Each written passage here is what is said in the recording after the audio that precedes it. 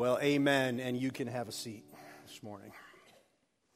Many years ago, I had the privilege of leading musical worship at a church, and following rehearsal one evening, one of my really good friends and a member of the team came up to me, and he expressed that he was uncomfortable, in fact, scandalized by one of the songs that we were going to sing. Scandalized. It was the old hymn, "I Stand Amazed." And the first stanza goes like this: I stand amazed in the presence of Jesus the Nazarene, and wonder how he could love me, a sinner, condemned, unclean. My friend asked, why would we spend any time at all considering ourselves as sinners, condemned, unclean? Why would we not simply accentuate the message of grace and substitution and faith and forgiveness and peace and hope? What's the virtue, he asked, in confessing that we were sinners, condemned, unclean? It's a really good question. Really good. I mean, maybe you're asking yourself during Lent, why are we spending time thinking about this? Why are we spending time self-examining before God and denying ourselves and recognizing our own sin and coming to the cross to confess it? Why? What's the virtue? Theologian John Douglas Hall champions the consideration of sin and suffering as what truly makes us Christians. It is the consideration. It is the spending time considering ourselves as sinners, condemned, unclean, that makes us Christians. The basic difference between religion and the Christian faith, he says, is the propensity of religions to avoid sin and suffering. To have light without darkness, vision without trust and risk, hope without ongoing dialogue with despair. In short, Holy Week without Lent, Easter without Good Friday. Only Christianity invites humanity to consider our desperate state under the gravity, pervasiveness, and devastation of sin. Christianity is the only religion in the world that offers a Savior as the remedy for these things.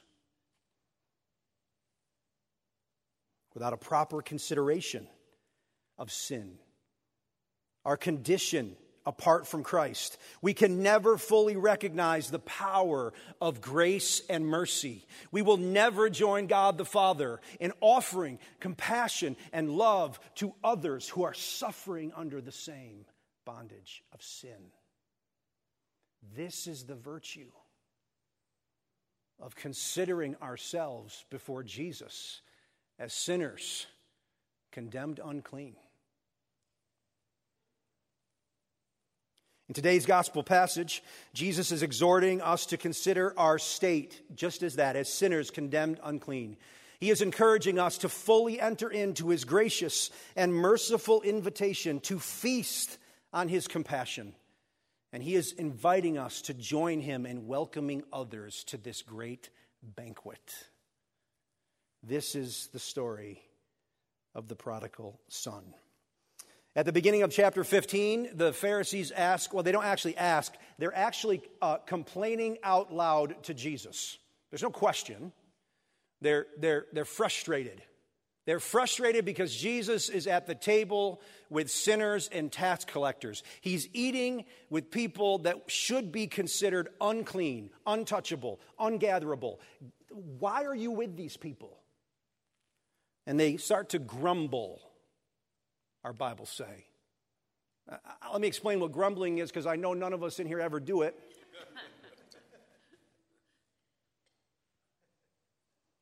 Oh, I see we're familiar with it. They begin to grumble. And so Jesus then offers an answer to the grumbling. Even though they don't ask a question, and probably they didn't really want an answer, to be very honest with you. Grumbling, by the way, question's good. Grumbling, not good. We don't really want to know the truth. But Jesus is good and compassionate and kind, and so he offers them an answer even though they're grumbling and didn't ask a question. Did you hear me say this? Jesus is good and compassionate and kind to not leave them in their state of grumbling. He's good and compassionate and kind to not leave us in our state of grumbling. Amen? And so he gives them three parables. We'll only look at the last one, but the first one is the lost sheep. And then the second is the lost coin. And the third is the lost son, what we know as the prodigal son. Probably better titled the lost son. Here's what happens. You know the story well.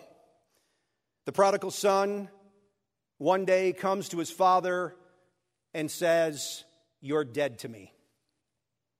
Make no mistake, by asking for his inheritance, he has told the father, "You are dead to me. I'm acting as if you've died and been put in the grave. I want my money." Really, really not cute. Sometimes we read the prodigal son and think, oh, he's not so bad. Oh, he's really bad. He's a sinner condemned unclean. And so then he takes his money and he goes far away. Like he gets as far away from his dad's house as he can, the scripture tells us. Like the term there, far away, is so far away that it's not really measurable. There's not like a distance. Like the writer Luke is saying, like he went as far as he could away from his father. Like, you're dead to me and I'm running as far away as I can get. But the prodigal son is so bad in this moment that the news travels all the way back to his father's house. The news of his sin travels all the way back to his father's house. Later in the story, the prodigal brother, who we'll talk about later, says to his dad, he was off squandering the money on prostitutes. So bad was his behavior that word reached back to the father. This is not a cute story. It is a desperate story. Desperate.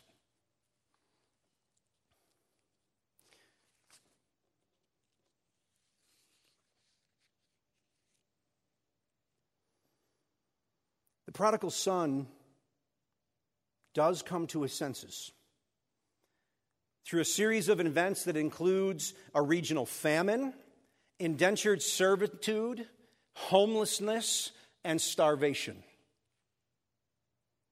He realizes, to use the words of the hymn, that he is a sinner condemned unclean.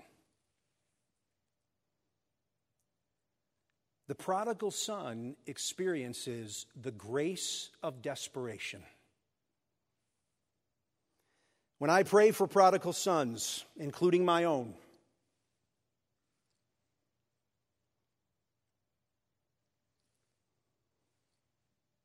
I find myself conflicted. Because what I want to pray is, protect him, God. Don't let anything happen. But what I really am encouraged to pray is that prodigal sons will come to the place of graceful desperation. It scares me to pray that way. When I read the prodigal son, I know what rock bottom looks like.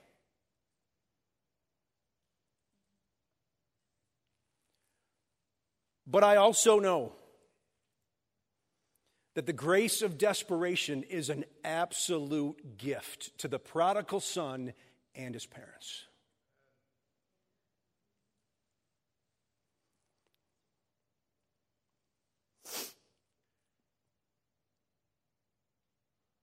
Yeah, let's take a minute. Just where you are. As I look around the room, there are many of us praying for prodigal sons and daughters. If you're not, would you join those of us who are? And just for 30 seconds, quietly, could we just pray for the grace of desperation as God sees fit? Let's do that together.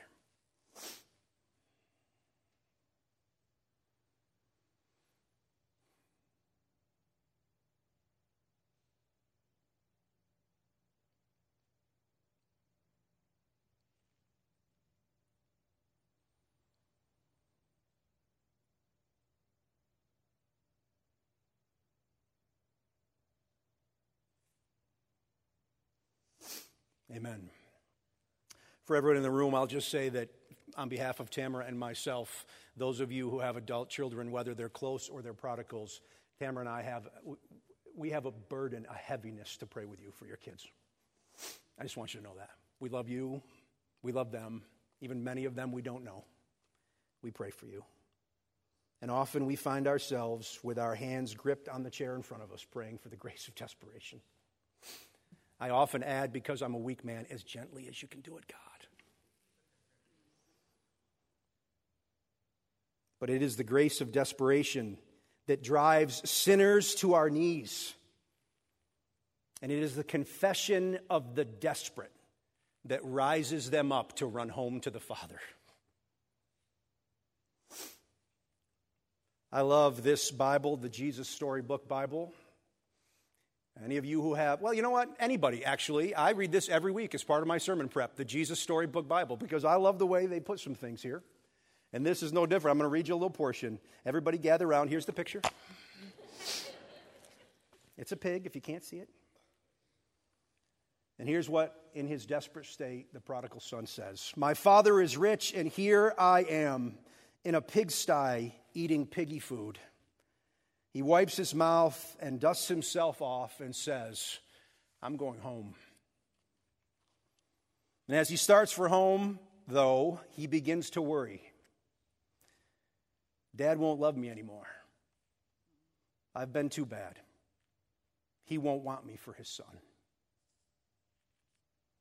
All this time, what he doesn't know is that day after day, his dad has been standing on his porch, straining his eyes, looking into the distance, waiting for his son to come home. He just can't stop loving him. He longs for the sound of his boy's voice. He can't be happy until he gets him back. Through the grace of desperation, the prodigal runs home, and the father responds with the mercy of compassion. Maybe that didn't hit you. I'm going to say it again. Through the grace of desperation, the son runs home, and the father responds with the mercy of compassion. Compassion is the word that comes right out of the text. He actually feels pity and sympathy for what the boy's been through and responds with the mercy of compassion.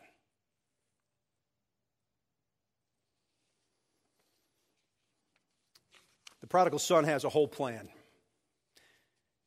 By the way, he gets it. He gets that he can't ask his dad to live back in the house. He gets what happened. He gets that he said, you're dead to me. Like, you're not my dad, I'm not your son. He gets that. That's not what he's going to ask for. He's going to ask if he can be a servant. Can I just work in the barn? I mean, you treat your servants really well, and I've been eating with the pigs, right? Here's the picture. You got to have the picture of the father running off the porch, hugging his son and kissing, like it's it's this kind of kissing, right? While the son is trying to say, hey, I know what I did. The son's trying to get out a confession, and the father's like, you're here. Right? Like, this is what's happening. The son's trying to cut a deal. And the father's saying, I heard how bad it was. I know where the money went. And then the father does something remarkable. He robes the son in a cloak of purple, a kingly garment. He kills the most valuable possession he has, the fatted calf, the picture of Jesus, by the way. And he throws a feast, and he sits the son in the place of honor at his right hand.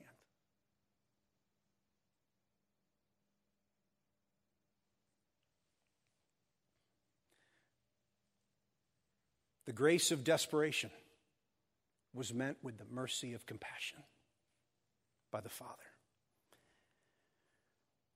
But this causes a problem with the older brother. The older brother is so angry at the father's love for the prodigal son that he refuses to come into the feast. He stands on the porch, which is where the prodigal son, his younger brother, was hoping he'd be allowed to stay. And he stands on the porch and he's angry. And I want to be really clear what he's angry about. He is angry that his younger brother is going to get part of his cash. Make no mistake, that's the problem here. If you bring him back as your son, he's going to take my money. He's going to take what I deserve. Oh, wait. Here's the thing about mercy. Mercy is never and can never be deserved. That's what makes it mercy.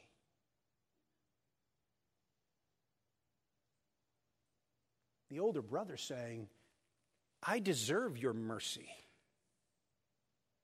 I demand your mercy. And I frankly don't care if my brother gets thrown back to eat with the pigs as long as I get mine. Now, I want to say something. I've been saying this all along. This is not a cute story. The older brother, this is nasty. This is gross, what he's saying. No, this dude's dead to me. I'm glad he's dead. I'm glad he was gone. What in the world are you doing? I want mine. It's gross. There's nothing cute about this parable, by the way. Nothing. The love is dramatic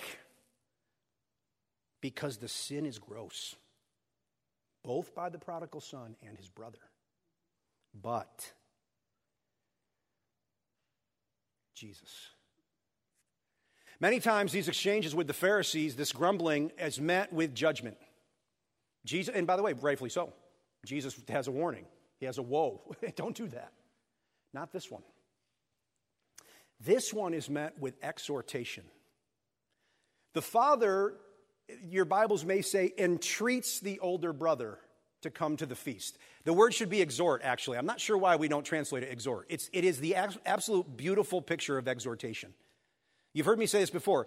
It's your mom when you were like older and went back to her house and she says, hey, are you hungry? Can I make you something to eat? And you would say, no, Mom, I'm full. I don't need anything to eat. And she'd say, I'll fix you something. Right? I've said this before. This is what the father's doing.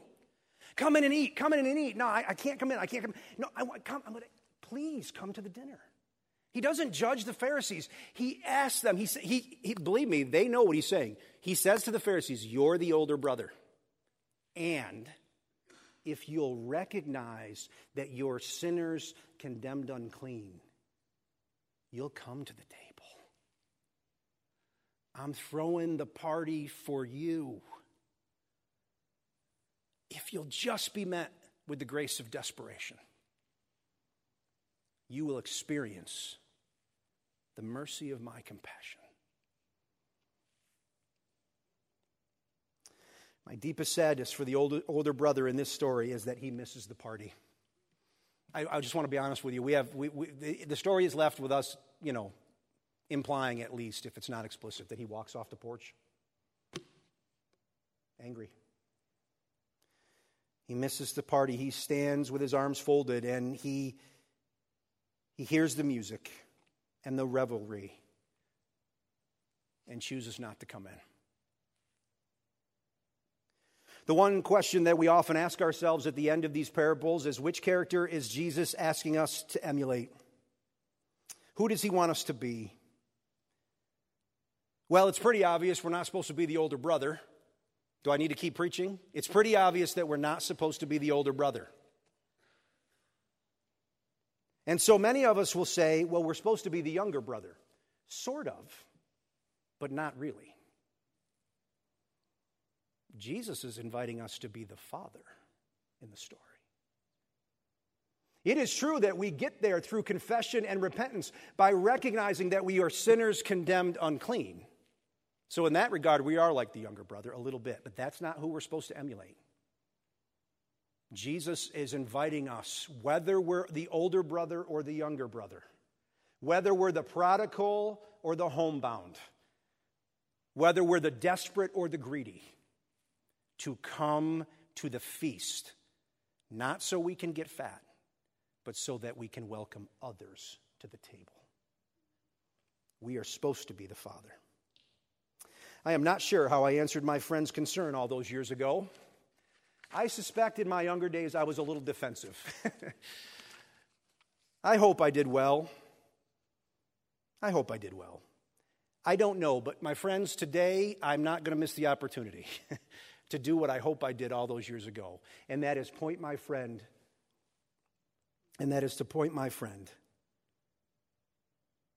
to the second verse of the song. He took my sins and my sorrows. He made them his very own. He bore the burden to Calvary. He suffered and died alone. So today, for our 60 seconds of silence, I'm going to invite you.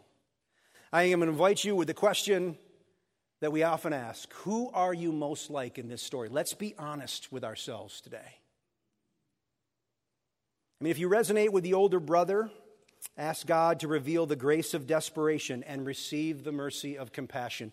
If you are resonating with the prodigal son, if you feel like you're actively squandering the Father's grace and mercy and his inheritance, it is time to confess and repent and come back to the table. If you resonate with the Father, and I hope many of us do, ask for a longing to show his compassion and mercy to others. You bow your head and close your eyes. I'll watch the time.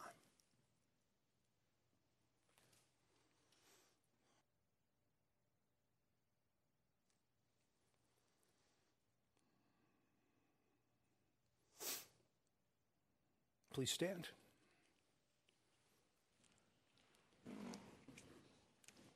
I'm very emotional. You're going to have to help me.